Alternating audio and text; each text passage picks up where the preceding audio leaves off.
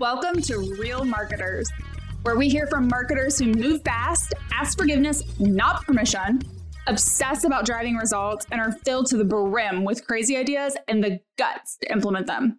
This is not a fireside chat, and there's absolutely no bullshit allowed here. And I'm your host, Stephanie Cox.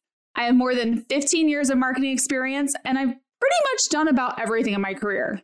I believe speed is better than perfection. I use the Oxford comma. I love Coca-Cola, have exceptionally high standards, and surround myself with people who get shit done. On this show, my guests and I will push boundaries, share the real truths about marketing, and empower you to become a real marketer. Thanks for coming on the show, Lindsay. Hey, Stephanie. Thanks for the opportunity. I appreciate it. Well, I am excited to talk to you today about all things PR, but the first thing I always ask guests is, tell me one thing about yourself that few people seem to know. That I have won several eating competitions. I am kind. Well, I have won a Skyline cheese coney. These are unofficial eating contests, but ones about which I'm very proud. I ate 10 Skyline cheese conies in one sitting and won $100. I have been a female hotbox pizza eating champion. And then I have also finished the Bub's Burger 1 pound burger challenge here locally for those that know about it. That is amazing. And I think I'm more impressed by the Skyline cheese coney. I grew up in Cincinnati, so like Skyline is life to me. I grew up in Cincinnati as well. How did we not know this? I don't know. But when you said Skyline, I was like, you picked the right one. You did not pick Gold Star. So absolutely. My mom is a Gold Star fan, so it's a house divided. Same situation. My dad is like a big Gold Star fan. I'm like, that's wrong. Like just dad, like wrong on so many levels. He's like, it's like the same. It's not the same. No, it's not. Same concept, but not same taste. But not the same taste. And for the rest of you that don't know what we're talking about, Skyline and Gold Star are a version of Cincinnati chili that is nothing like regular chili, but is better and more delicious. Check it out. There is a Skyline in Castleton, right off 82nd and 69. If anyone here's local in Indy listening, there is a Skyline there. Yes, and you can buy it on a variety, like Kroger carries it, Walmart carries cans, all kinds of stuff. So, well, I could probably talk to you for an hour about Skyline, but no one else would likely want to listen to that besides you and I. But let's talk about PR. And one of the biggest challenges that I think a lot of PR professionals face, which is perception of what PR is and what it isn't. So can you talk to me a little bit about, this perception problem that PR tends to have with a lot of marketers that I think you and I both would agree is false? Yes. And based on your experience with PR, like your own experience is your reality. So there are many people who have had really bad experiences with PR agencies specifically, and there are just as many and equal advocates and lovers of PR that invest in it regularly. So it is always a very lively discussion, and there's always two different sides of the discussion, which I love. But we've built a business at Blast Media on PR. We are not a full service marketing agency. We exclusively do PR for B2B SaaS companies, and we've been doing it for 16 years. So if it was not a viable area of marketing, we just simply wouldn't exist. But where PR gets a perception problem, and I don't know from where it stems, but it's frustrating to me because I'd like to think that we've moved beyond it. There's still this idea that PR equals press release, and that PR is simply a news-driven function. So you have an announcement, you put it out, and rinse and repeat. And that is so far from the truth. And there are many companies, though, who say PR is bullshit, PR is old school, PR is a waste of money. And all those things can be very true if you're still viewing PR as a press release machine. So if PR isn't news and it's not press releases, what is PR today and what should it be? Yeah, PR is really perception relations as opposed to public relations. So the cool thing about PR is that if you are competing with a much larger, more well-known company, and you cannot compete on revenue, marketing and advertising budget, company logos, employee count. PR can be a perception equalizer. PR can give the public the feeling that you are a growing company, that you're making moves, that there's momentum, that when your sales team picks up the phone or sends an email, and inevitably that prospect goes online and searches, right or wrong, there's a built-in layer of trust, and it gives them this feeling that things are happening and that you should be checked out as a potential vendor. And that is something that PR can deliver, and that's invaluable.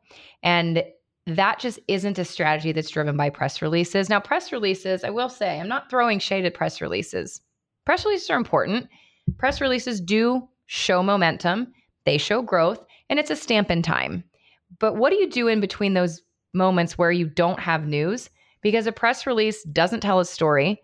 A press release doesn't solve problems for your prospects who might be looking to buy a product or solution like yours.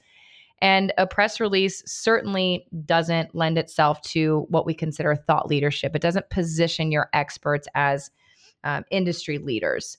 So you have to take a look at, what do we do in between these big moments to help drive a consistent narrative that is going to help move our prospects down the funnel through media. So if you talk to someone, a marketer, let's say, and they're very focused on, well, press releases and news, and everything's a press release, which I think we've all seen marketers that do this. Or they don't do any sort of other media communication except for press releases. How do you help convince them that they need to think about PR the same way they might think about like brand awareness and how it's an essential component of that? Yeah. And I would say, Stephanie, it's less about convincing them and more just educating them. Because oftentimes the question I get back is, well, Lindsay, how do I create news? How do I get my brand in the news without news? Or it's not worth us to invest in a PR agency because we might only have one press release a quarter. So it's really not worth our investment. And, I would say if you're looking to invest in a PR agency and all you're looking for them to do is write and distribute press releases, save your money. That is not the best use of your budget. You can distribute press releases on your own without the fee of an agency, but they don't know what else to do. So, so if I don't have something to announce, then what do I do? And there are so many tools in the PR toolbox that can be leveraged to get your brand and executives in the media in an earned way. So we're not talking any advertorial or sponsored posts. We are talking full, no price paid, earned press. So many different tools that we can leverage to make that happen that have nothing to do with a press release. So I can walk through some of those individually. That was my next question, is like, please tell me more. Yeah. So I'm sure, Stephanie, you've been in this situation where you're reading, just insert, it could be an industry trade pub, potentially. You could be reading Marketing Profs or Ad Age or Ad Week, and you see that there is a column that's been contributed by the CEO of some company that you've never heard of. When you go online, you look them up, you're like, my gosh, they've only been around for a year. They hardly have any customers. How the hell is this person being positioned as a thought leader and getting this article? That is a thought leadership strategy, or what would be considered a bylined article strategy. That is one of the strategies that you should be leveraging for PR. And it's just one that is not done all that effectively. And normally it's because as a marketer, you say, well, I don't know who to pitch from Ad Age, and I don't have enough time from my senior executives to understand what they want to say and what they can potentially write about. So have you come across that situation that I've described where you've seen a contributor article and you're like, oh, why are they in that? Yeah. Why are they in that? Why am I not? Right. I think we've all had that feeling where you look at other brands who maybe are even smaller than yours and go, why are they getting more coverage than me? Yep. And typically that's because they either have an in-house PR person or they have an agency. To get consistent PR coverage, it's not something that a jack of all trades marketer can do outside of distributor release. There just isn't enough capacity to do so. So that thought leadership strategy, when it comes to more of that longer form, that bylined article strategy, that really requires putting a half hour on whoever your spokespeople are in your organization. Sometimes it's a CEO. It might be a VP of product. It could be a consumer insights lead, whoever those people are. If you can schedule 30 minutes with those people once a quarter, that will get you all the information that you need to begin pitching them as thought leaders. So what you do is you put time on their calendars. You explain that you are going to be essentially mining their brains for perspective and commentary about the industry, and then pitching those topics to the press to try and secure interviews or contributed content opportunities. And when you come sit down with that thought leader, you need to come prepared with very specific questions. So it does require work on the marketer's end, but you want to come with questions that you have developed from researching the industry. So what are trends? You want to come with recent announcements that competitors have made and getting perspective. You want to ask some up in the air questions, maybe like, what's something that you believe that most people disagree with? Or what do you think are the underlying currents happening in the industry that senior executives are afraid to talk about right now? And from these sessions, you'll be able to pull out 2 or 3 really interesting perspectives that you can then take and pitch to the press. And sometimes you might pitch someone like you might pitch a podcast, and you might say that whoever our CEO of X company has believes that these 3 things are not being talked about in the industry, but are emerging trends, and he wants to discuss them with you. Any interest? That can also be pitched as a potential bylined article where, again, same pitch, but the ask is any interest in receiving a full written piece with his or her perspective. Now, if you get a request for that full written piece, then it's like, well, shit, who writes it? Who's going to write it? If you have a willing participant in your thought leader, then they can write it, and you can, as the marketer, make sure that it is ready to go. However, most senior executives do not have the capacity or interest to write it. So in that scenario, you will, what we call ghostwrite on behalf of that executive, send it to them for approval and for any tweaks, and then you send it to the press for consideration to post. And this is a strategy that you can do every single quarter. And trust me, if you get an interview request or get a byline published as a result, your spokespeople will give you their time every quarter, if not more often, because everybody likes to see their name in lights. You mentioned, finding your spokespeople for your organization. And obviously in smaller ones, the CEO makes a ton of sense. But how do you think about, if you're a larger corporation, who should be your spokespeople to make sure you're thinking about not just maybe the primary faces of the company, but also people that are subject matter experts that have a ton of institutional knowledge and would be great to talk about very specific topics? How do you figure out who it should be? You hit the nail on the head there in terms of the SMEs. So if it's a larger organization, your CEO or founder will likely be the corporate spokesperson. So if you are, we'll talk about reactive news here in a bit, but if you are reacting to maybe an IPO, if you are doing if it's a company feature or a CEO profile, or it's really more of industry perspective, that's really where you're going to tap that CEO spokesperson. But to your point, for larger organizations that maybe deal with multiple verticals, so let's say that maybe you sell into financial services, and more specifically, it could be a CTO at financial institutions, you're going to need someone who really understands the technology and maybe a secondary person who really understands financial services industry. And those people can work really well to participate in more of those trade type opportunities that tend to get more technical or in the weeds, where you really need to have that knowledge of the industry or particular vertical, or really deep knowledge of the product if it's going to be more of a technology outlet. And that's where you want to leverage those additional spokespeople. You don't really want to tap your CEO necessarily for those. So the more spokespeople you have, by default, the more opportunities you'll have to participate in. And the other thing to keep in mind too is that not all spokespeople have to be media facing. And I know that's confusing, but you don't have to have every spokesperson actually be media trained and interface with the press. Sometimes you just need to use them as really more of that brain behind the words, where you are story mining with them, and then you're putting their perspective into words and attaching their byline to the article. Because not everyone's going to be great at a podcast interview. Not everyone's going to be great at a Zoom interview, or if we get back to in-person interviews. Those can be reserved for those that you feel comfortable doing so, and that they also feel comfortable with it. But you can have spokespeople that don't necessarily interface directly with the press. Perfect. So you mentioned a couple of other tools in the toolbox. Would love to hear you talk about those.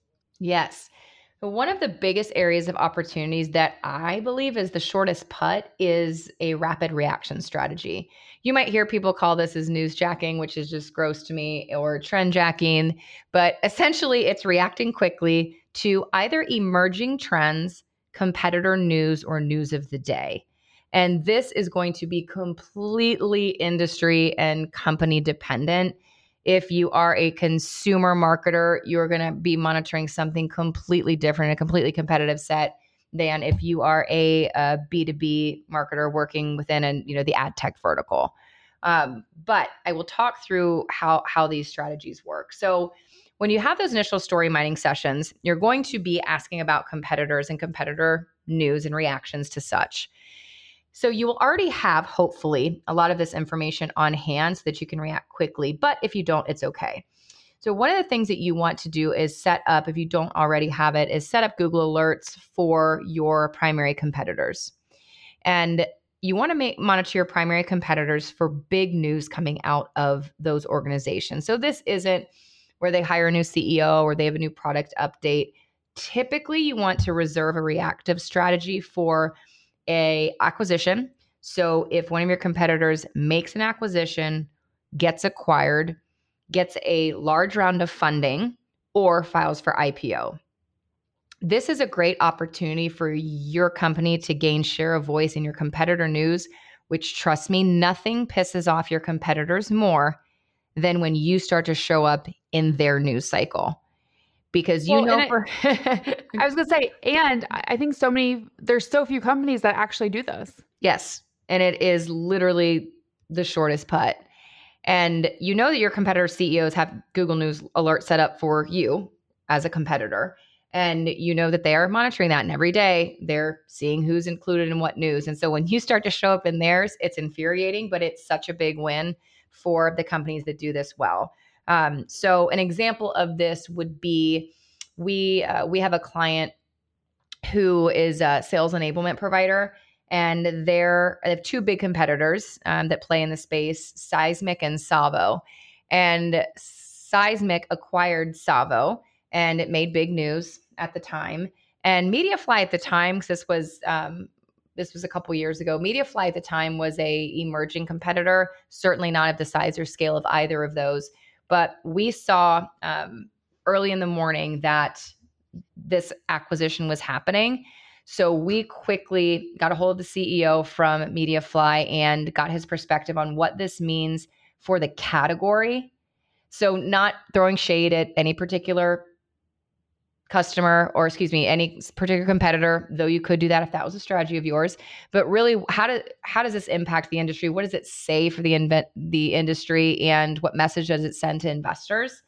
And we pitched that quickly to the media that we knew would be covering the acquisition, who typically cover the sales enablement space. And we were able to get in 10 articles that day perspective from our client CEO in that competitive acquisition for that particular day. And that was a huge win for them because, again, a much smaller emerging competitor that was being looked to as a source in this for their industry, major acquisition. So that's an example of reacting quickly to an acquisition. The same thing can be said for a company that's in your category that IPOs. If you see news of that happening, that's going to be a pretty long news cycle. So they'll have their initial filing, and then there's going to be stories leading up to it, and then actually when they go public. So this is even a longer tail strategy. But again, get with your CEO and get an understanding of his or her perspective on maybe what investors should be looking at in the future if there's been a major investment in this particular category, or what does it say about the category, what you think might be the next emerging category or player. But get your thoughts together on that and then pitch the press that are covering this IPO and offer up your spokesperson. Say whether you're working on stories now or as you lead up to the company going public, here's a person that can offer commentary and here's a couple bullet points on the perspective. We've had a lot of success working that strategy as well. And then the other is simply just reacting to either news of the day or emerging trends. News of the day is tricky. You have to make sure that you're not reacting to like a natural disaster or reacting to something that happened in your local market in a way that's going to seem self-serving or opportunistic. But if you have, like at the height of the pandemic, we had many of our clients who ended up offering their software products for free to government and higher ed and those in need, or in healthcare, for example. And so that was worthwhile to pitch those stories and pitch that news out because it was actually helping the greater good. If your news that is reacting to something happening in sort of the news of the day or world news, if it really only benefits you or your customers, then don't do it. But if it benefits the greater community at large, then it's recommended. So as you think about a company investing in PR for the first time, whether that's through an internal hire or through the use of an agency, where would you suggest they think about getting started in terms of finding the right partner? Because it sounds like, just from my experience, you have a very different view, I think, on PR than even other agencies I've talked to and different PR professionals. And so how do you know what to hire, whether that's internal or external, and how to find the right partner? Because I do think, based on what you're saying, right, the partner makes a big difference. Mm-hmm. It absolutely does. And there are really good agencies and there are really lazy agencies. You pick your industry and there's going to be ones that are shining stars and ones that give the industry a bad name. So insert industry, it happens. And our best relationships are those companies that do have an internal PR manager that serves as our main contact. And we're able to work in tandem and work together because media relations is just one part of PR. There's a lot of other pieces that make up that pie. And it's always best for us when we're working with an internal PR person, but realize that's as we swim upstream and work with larger companies. And internal versus external is you just have to weigh, are you ready for that big of a PR investment? So you can make one internal hire, a mid-level hire, for less than you would spend on an agency. But you have to, I think more than whether it's internal or external, it's just, are you ready to spend the money? Does it make sense for you to spend the money on an agency? Because there's times that it just doesn't when you're not quite ready. So when I know a company is not quite ready for PR is a few things. One is when the CEO is going to be managing the PR agency. That is not the highest and best use of the CEO's time, number one. The PR firm needs very regular access to their primary contact, and that's not typically something that they can always get with a CEO. And inevitably, as a CEO's responsibility is all about revenue and revenue generation and ROI on spend. And PR being a brand spend, it is going to be a very difficult relationship if the PR spend is being looked at as a ROI driver. So that's when I know companies aren't ready for PR. The other time you're not going to be ready for PR is when you haven't quite figured out your ICP, your messaging, you haven't quite found product market fit, you don't have very many customers under your belt, you're still in that exploratory phase. You're not ready for an ongoing PR spend. It might make sense to hire a firm to do a large announcement. So if you have a seed round or a Series A, or you're announcing a new product, to do a quick 30 or 60 day project just to get quick air cover on that announcement. but it doesn't make sense. Probably the number one question that you should ask yourself in terms of, am I ready to invest in PR, is if your PR spend, whatever that investment is with an agency, if that is going to be your largest marketing line item spend every month, you are not ready for PR. And this is oftentimes where conversations with prospects ends with me, because I will straight up ask it.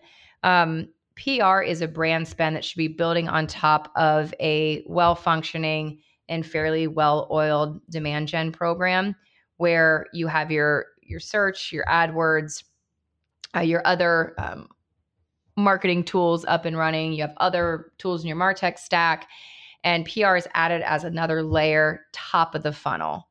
So if your choice is I'm spending X on PR every month or X on AdWords, spend it on AdWords. Like, PR can't replace your AdWords. So if PR is going to be your largest marketing line item spend every month, guys, won't say every time, but many times, that means you should not be spending on PR quite yet. I think that's really helpful to know, because I think it's something that a lot of companies struggle with, is when's the right time.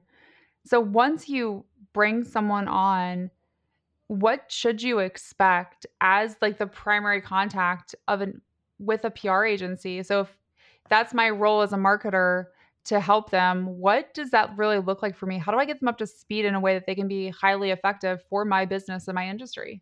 Yeah. The number one thing that PR teams need is access. And I'll break that down a little bit. So the PR team needs access to the spokespeople. So if you're, just like I described before of that quarterly story mining session with our spokespeople, the PR team needs access to those people. The PR team needs access to those people's calendars to schedule interviews. Those people need to be available to approve content if they have a bylined article associated with their name and they're essentially the author. We need to have their approval. We're working on media deadlines, not our own. So we have to have a reasonable approval process. The other thing that the PR team needs access to is the business strategy. So while it isn't always the best situation to have the CEO as a primary contact, it's also not the ideal situation to have a junior, maybe content manager as our only contact either. Because while they might be able to help on the access side, they're not able to give us access to the business strategy. So it's really difficult for us to engineer a PR program that is going to drive any business value because we don't know where the business is going. So an example of that is if we see a competitor make a new product announcement and it's in it's a brand new offering, it's not a build on, and we come to you and say, hey, we just saw this competitor make this announcement. I know I heard in our quarterly call earlier that you guys were having plans to do this. Is that still on the product roadmap? Is this part of the overall strategy? And they're like, I don't know. We'll get back to you. Or if we have a reactive opportunity and we're like, we can participate in this. We need some perspective. And is this something that you think would be, you guys can participate in? It's like, I'm not sure. I don't know if that's the direction, like where we're going. That's a tough situation. So we need access to spokespeople and their time. And then we also need access to somebody who can help us understand the business strategy and answer those larger questions. So if you had to tell a senior level marketer one piece of advice as they think about a PR strategy for their company, what would that be? My advice would be to get creative and don't rely on a press release to get press coverage. And what I mean by that is, people say, well, PR doesn't work for us. I hear that all the time. And Stephanie, I'm sure you've heard that too, right? Well, PR just doesn't work. What does work mean? Like, what were the expectations? Well, we put out 3 releases last month and didn't get anything from it. So, when you say you put out 3 releases, like, where did those go? Well, we put them over, PR Web or PR Newswire, Business Newswire. Guys, I will tell you, in 16 years, I can count on one hand how many inbound emails or phone calls I've gotten from a journalist from putting a press release on a wire service. Those go into the unknown. There's so much noise. And I promise you, your press release that you pay to put over Business Wire and a brand new startup with one employee and no customers who puts a press release out at the same time in the same industry to the same press, you guys will get the exact same number of RSS feed pickups. The exact same. It is not coverage. It's an RSS feed, and it absolutely won't do anything for you. So yes, PR absolutely will do nothing for you if you are just putting releases out over the wire.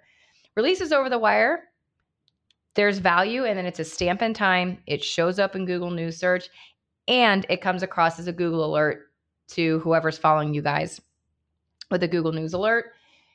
It shows momentum, and there's value in that, but it will not yield PR stories unless you have someone who is individually pitching an editor and telling the why behind the what of the release. You've been listening to Real Marketers. If you love what you've heard, make sure to subscribe, rate, and review our podcast. And don't forget to tell a friend. All of this marketing goodness shouldn't be kept a secret.